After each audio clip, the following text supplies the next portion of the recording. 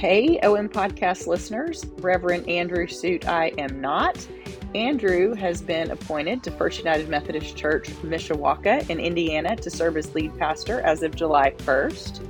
Many of you know that he is not a native Arkansan and has asked to move closer to home, and both bishops and cabinets of the Arkansas and Indiana conferences were gracious enough in his request. So off he goes on a new ministry adventure. Maybe Andrew can bring the youth of his new church to OMP some summer in the near future. As he's preparing to move, Andrew felt it was time to step back from the OM podcast, so I am your new podcast host, Karen Anderson. I've been involved in OMP for many years, first as an adult camper, and where I took a handful of middle school girls to a high school camp in Camden. I was totally hooked after that first experience, and I wanted to know how to bring OMP to my church in Rogers, where I was the director of Christian education. Well, I've been directing the Rogers camp ever since, and now I'm also the project manager for OMP. Well, my first OM podcast guest is Christy Crawford, so come along with me and find out who she is, what she does, where she draws the line in ministry, and if she ever got out of that cornfield.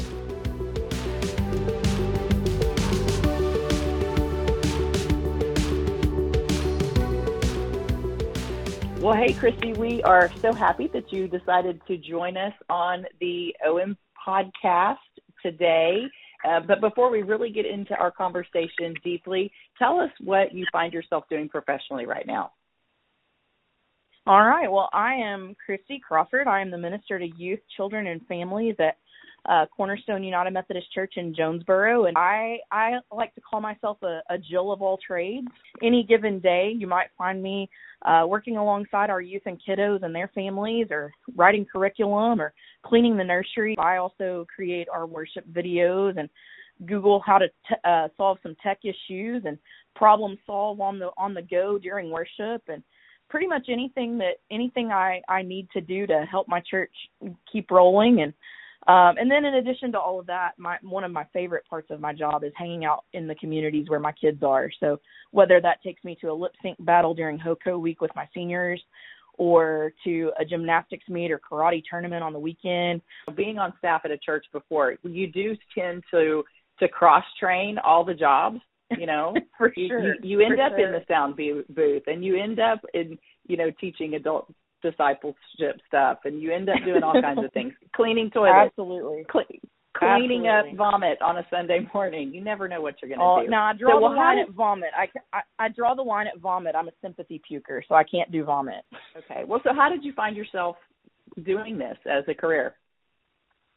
Well, actually, I felt called to ministry at an OMP camp when I was the summer before my senior year in high school.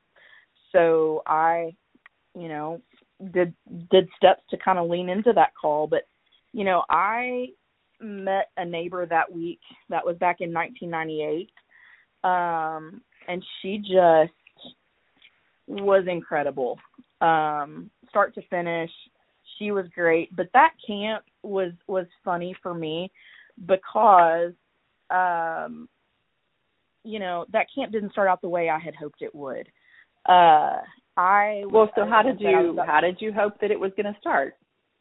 Oh, well, I had that was about my fourth OMP camp at that point. So I kind of knew how the week at camp worked, and so I was really excited and super pumped. And then I showed up at my church that morning that we were getting ready to leave. It was Sunday morning, and we were getting ready to load up, and I looked around and I realized that I, in my busy summer schedule, had signed up for the camp that all of my church's 8th graders were going to.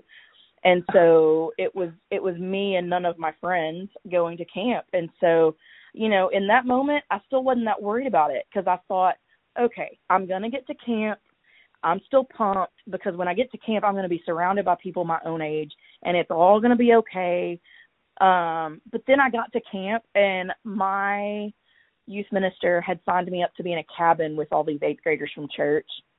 And I was so mad. I was livid. I pouted.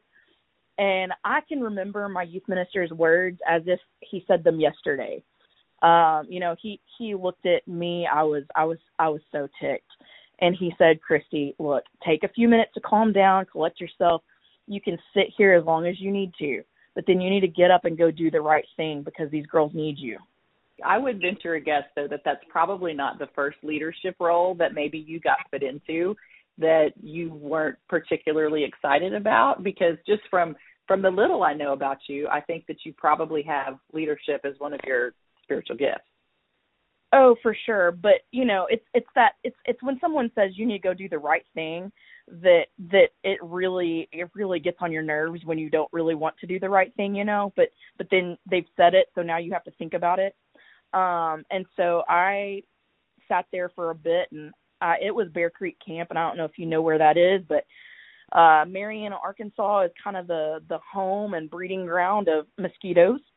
Yep, and so yep. I was a red hot mess of sweat and tears and mosquito bites. And I realized I didn't have any other options. I mean, it wasn't like Carlton was going to drive me home. So my option was to huff off to Cabin 7. And lo and behold, the first thing that I encountered was this outpouring of junior high grace. Man, these kids, look, I had one of them was like, welcome to Cabin 7, Christy. Like, she was so excited. And I just remember thinking, oh, man, I have been a jerk. And this other kid was like, man, we are so glad you're in our cabin. Like, I'd never been in a cabin with these kids before. I'd never even taken time to get to know them. And they saved me the bunk by the electrical outlet. And now these days that would be a lot more important because everybody has cell phones. But back then they literally had saved me that bunk so that my hairdryer would have an outlet. And then couple that with a neighbor I still talk about 20 plus years later. And it was kind of as if God had crafted this week at camp just specifically to show me gifts that I'd never even knew I had. So it was at breakfast that Friday morning at camp that I told my youth minister I felt like God was calling me to ministry. But I told my youth minister my heart was weird and tingly and all of that. And I guess that was my heart strangely warmed moment for the diehard Methodists in the crowd. But, being on college staff was what actually solidified my call to ministry and specifically to youth ministry. That's where it just felt so incredibly right. And that OMP worship was as a college staffer, was the first chance I had an opportunity to preach for the first time. And just a lot of the things that I was doing with teenagers that week, even though I was, young and literally 20, wasn't that far removed from being a teenager. But over and over and over again that summer, God showed me that youth ministry was where I needed to be, where I was called to be. After college graduation, I accepted my first full-time youth ministry job and remained at that church for a couple of years. And then I took about a decade-long break from full-time ministry. And while I was taking that break, I did a little bit of journalism. I was a communications director for an office at a university. I did all kinds of things. And that whole time, I continued to pour myself into whatever volunteer roles I could find at the church, both children and youth. And it never felt like enough. I loved every minute of it. It just never felt like enough. It felt like I was missing something. And so it's actually kind of funny. OMP is how I got back into youth ministry again. I had the opportunity to take a group of junior high kiddos to OMP in Pine Bluff in 2017. And it sort of reignited my pursuit of my calling. I've told people, and I continue to tell people, OMP for me has always been my mountaintop. It's that place I can go to recharge my soul or for the work that's in the valleys, There's something to be said for those mountaintop experiences, but a few months after that 2017 OMP camp at Pine Bluff, I was offered the chance of a lifetime, and it was my chance to dive right back into full-time ministry here at Cornerstone. And, it's kind of funny. I've told people for the last 4 years that I've been here. It's for the first time in my adult life, I feel like I'm exactly where God wants me to be. And that's just an incredible feeling. But all of that is because of OMP. I mean, obviously, I found my calling at OMP twice, and then followed it anew a decade later, have not experienced something quite that unique outside of OMP. All the life-changing moments that OMP has provided, not only me, but I'm also grateful for the transformative moments I know that OMP has provided for countless others. I mean, I hear those stories from not only my youth that I have now, but kids that I had a decade ago. And then beyond that, I talk to fellow youth ministers that have had the same experiences, or pastors that have had the same experience or similar experiences. And it's almost like OMP has found that perfect combination of worship and fellowship and play and work that just syncs up and makes a week of perfection. And I don't know how else to describe that. That sounds like something that we need to put in quotes and put on pamphlets. I think that that is the perfect definition of what OMP is, at least for me and my experience as well. Yeah, that's a perfect way to put it. So what you talked about one neighbor that specifically made an impact on you. Can you share a little bit about that neighbor experience? Oh yeah. So Miss Cargill, she was that neighbor at Bear Creek in 1998 that just meant the world to me, and I know that she meant the world to other people, but she was just something special. Now the job itself was special too. I think it's probably a one-of-a-kind OMP job that, if you talk to 1,000 kids that have been to OMP, you wouldn't find but 5 of us who have done this. We built a prayer room onto the side of her house. So wow. We literally built a whole room complete with a Bible stand and kneeling rails in this lady's house. Now, Miss Cargill had this debilitating arthritis that kept her bound to either the hospital bed that was in her living room or her wheelchair, and she could kind of get around otherwise, but she would have to crawl to do that. But every day in the summer, she hosted neighborhood kiddos for what she called VBS, which was not our version of VBS, but it was right. A few hours of Bible stories that she had handwritten for these kiddos, Kool-Aid, cookies, and lots of love. And she had pictures of these kids all over her living room as if they were her own children or grandchildren. And she talked about all the things that they did for fun, their hobbies, what they loved about school, what they didn't love about school. And she had been a school teacher before she had become disabled. And she told us that she needed the company and the kids needed Jesus. And so she felt like God had put them together for a reason. And so we worked for her for 3 days. And in that time, she wanted, when she found out about Neighbor Night, and we had not really talked about Neighbor Night much with her because we knew it was going to be a challenge to get her there. But she found out about Neighbor Night, and she wanted to go so bad. So she told us that she wanted to express her gratitude, not just for OMP, but for the work that was being done throughout her community. And she was just so glad, not just for the stuff that we were doing at her house, but for things that she knew were happening in other people's houses throughout the community. And so we decided that we would try to make it happen for her. So she needed help getting ready. Myself and one of my OMP sibs, we were the only girls in the group, so we went and we helped her get ready. We dressed her. We got her good to go, and she needed help getting in the van. And so I and another family group member literally carried her to our church van. And while we were doing that, she rubbed her hand across my face. And she said, "Child, don't you ever forget you were blessed to be a blessing." Aw. And it was her words and her vulnerability in that moment that affected me most. When we finished her prayer room, though, she got out of her bed and she literally crawled to that new prayer room, and she prayed this incredibly authentic prayer, thanking God for life and for breath and for each of us by name. And she literally pulled herself up using the rail that we had built. She pulled herself up to be eye level with each of us so that she could lay hands on us. And it was just a moment unlike anything I'd ever experienced. It was a lot of work for her to be able to do that. And it's funny to me now. It's not funny is maybe not the right word, but that's not even the part of the story that really keeps me going. And the reason that I remember her so much is that, you know, she was relatively young by OMP neighbor standards. She was only 57.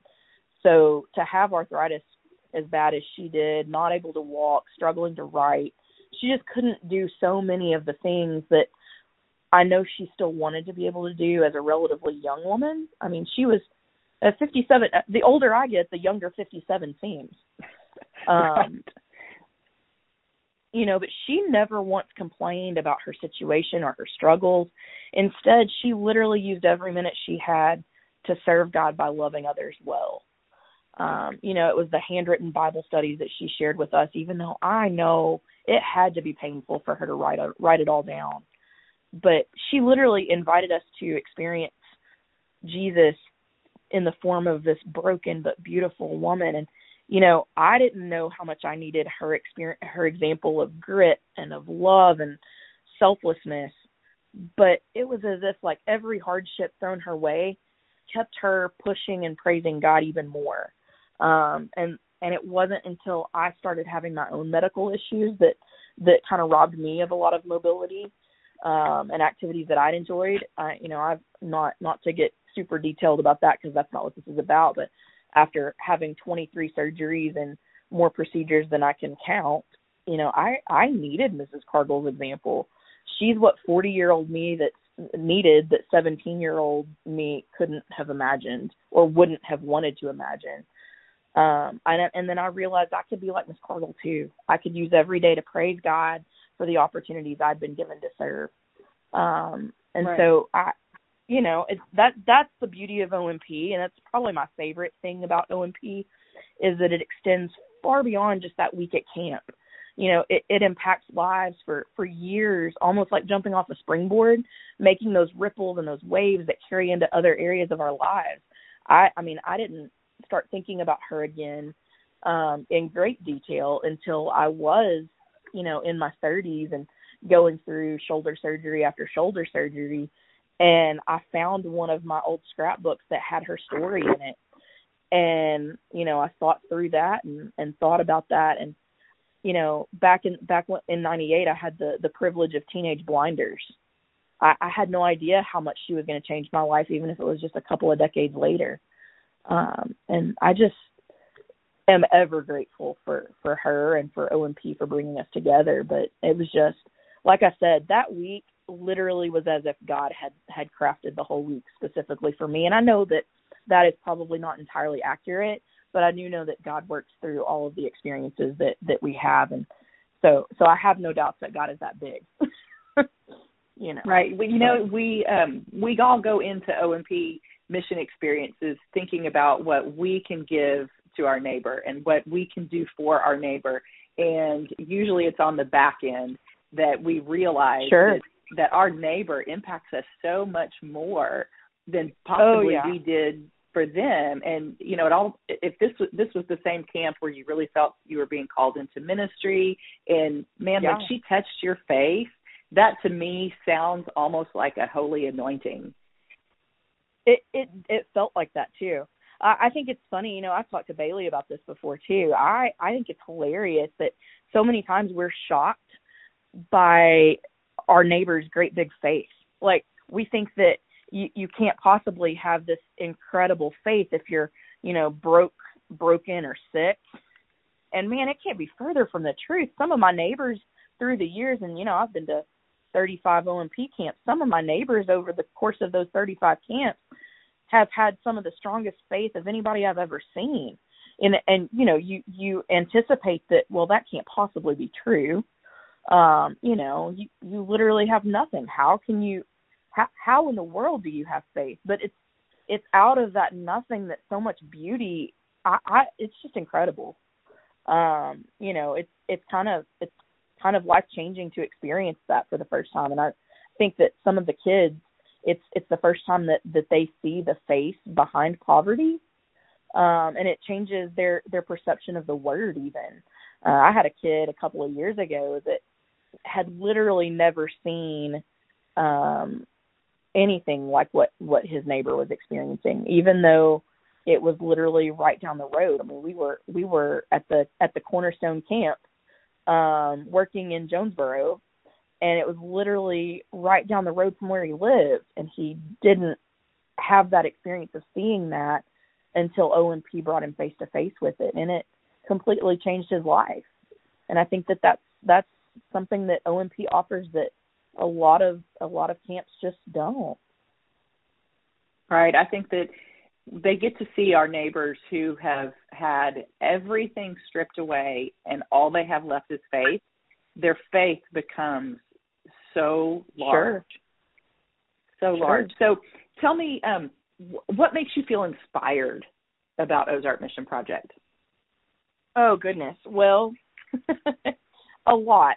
And as a camper, it was the neighbor stories. And obviously, I mean, you know, I've just spent a good bit of time talking about one neighbor in particular, but every neighbor has a story to tell.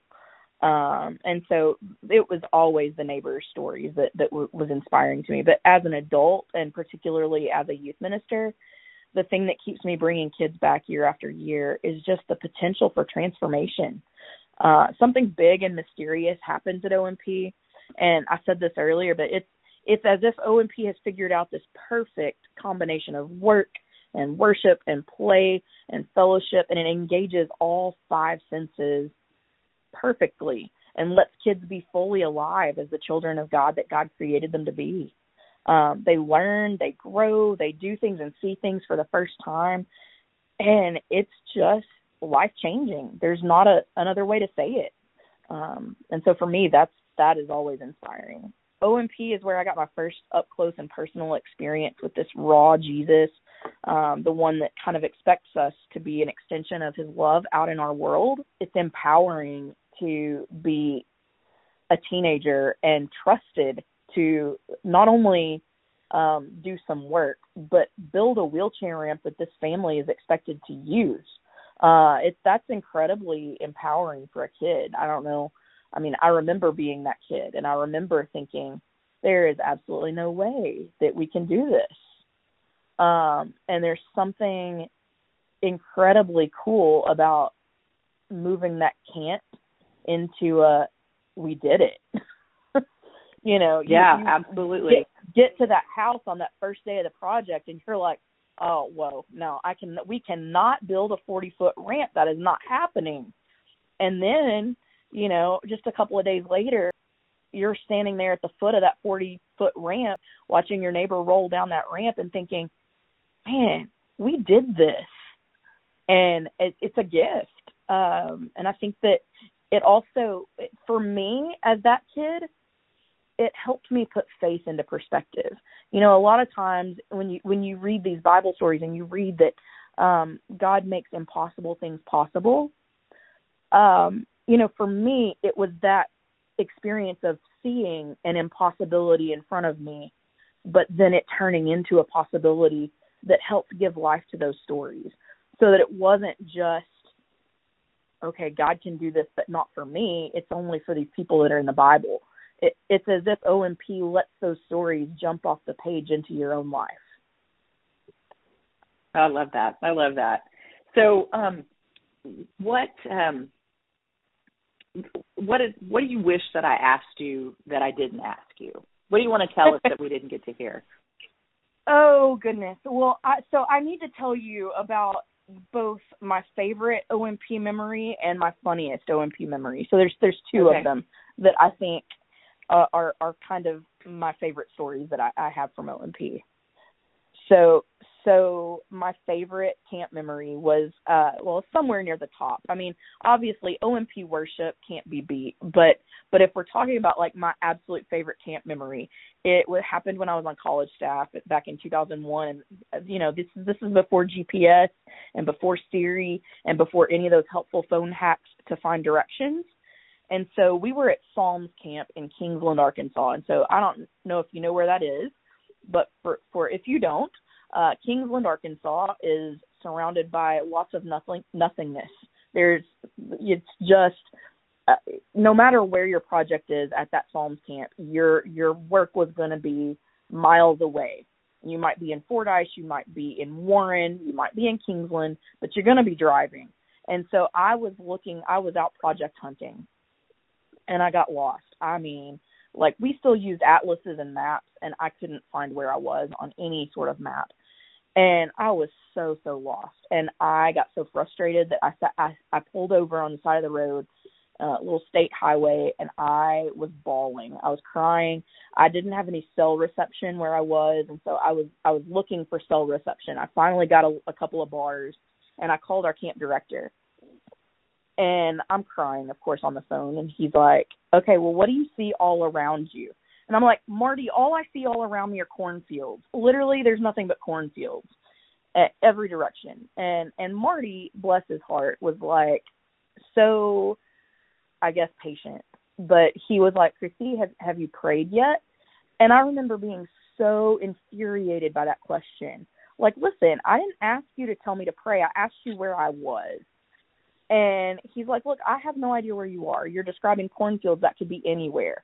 And he's like, I need you to hang up, and I need you to ask the only one who can help you find your way. And I was like, great, thanks for your help. And so I hang up, and I pray probably the whiniest prayer that I think I've ever prayed in my whole life. And, you know, it kind of went something like this. Okay, please, God, I know you can do anything. Okay, then do it. I need a sign. I need you to give me a sign right now. I am lost. I'm begging you. I need a literal sign, something to show me where to go from here. And listen, I say my amen. I look up, and there's this summer breeze that knocks a branch out of a tree. It was a loose branch anyway, but it falls to the ground, and there is a literal sign standing where that branch had been blocking it, and it said Hope 7. So I was literally 7 miles from Hope, which both is the small town in Arkansas, and then also hope for the way to get back to camp in a renewed spirit. And, you know that I'm not always going to get literal signs, but in that moment, God felt so incredibly big, like big enough to show off by sending me a literal sign. And so I tell that story a lot because I think it's funny, but, whiny, beggy Christy begs for a sign, and then God pops a road sign by the side of the road. God didn't pop the sign by the side of the road, but you know what I mean. It was right. Just pretty awesome. Tell me where our listeners can find you online. Yeah, so I'm pretty easy to find. I am just Christy Crawford on literally every social media thing that I have. So Christy Crawford on Facebook and Instagram. And then if you need to reach me by email, you could hit me up at familyminister@cornerstoneumc.net. You're Christy with a CH and it ends in an I. Is that correct? Oh, that's right. Yeah, it is CHRISTI. Okay. All right. So here's my last question for you. One of our recent neighbors, we had a college breakaway, which I think that you were on that trip. Our neighbor, Jamie, who we were building a wheelchair ramp for, told us how important it is to make time to give time. So where do you find yourself giving of your time these days? Yeah, I was also touched by Jamie's story and that quotable piece of awesomeness that he left us with. And, I've thought about it a lot since that trip. And in my time away from church, of course, I devote myself to the OMP program committee and with the design team. And, I've also recently kind of hopped on board with the OMP 101 committee. But in thinking through the sentiment behind the make time to give time, I've decided that it's kind of also in those everyday moments of my church kids' lives that I get to make time to give time. It's in deciding to drive a half hour to watch one of my second graders compete in a gymnastics meet. It's in taking a short lunchtime road trip to watch some of my seniors do a lip sync battle at lunch during homecoming week. It's making myself available to my kiddos outside the four walls of the church and outside the constructs of church schedules. I know, church life can be real busy, and I know if you work in a church, you understand that in a different way. But really making myself available outside those typical hours and those typical buildings is a way that I like to make time to give time. And I feel like that is it does a lot for building relationships, and that's something else that I learned the importance of at Ozark Mission Project. It's not just building ramps, it's building relationships. And so I think that's kind of where I like to make time to give time.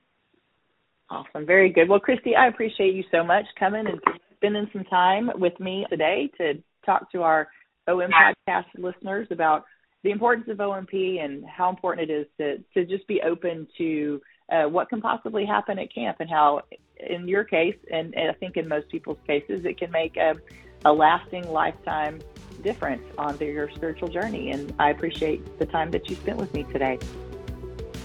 Thank you. This was fun.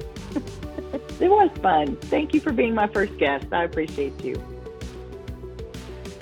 I was really struck when Christy said OMP has figured out a perfect combination of work and worship and play and fellowship that engages all five senses perfectly, which creates the potential for transformation.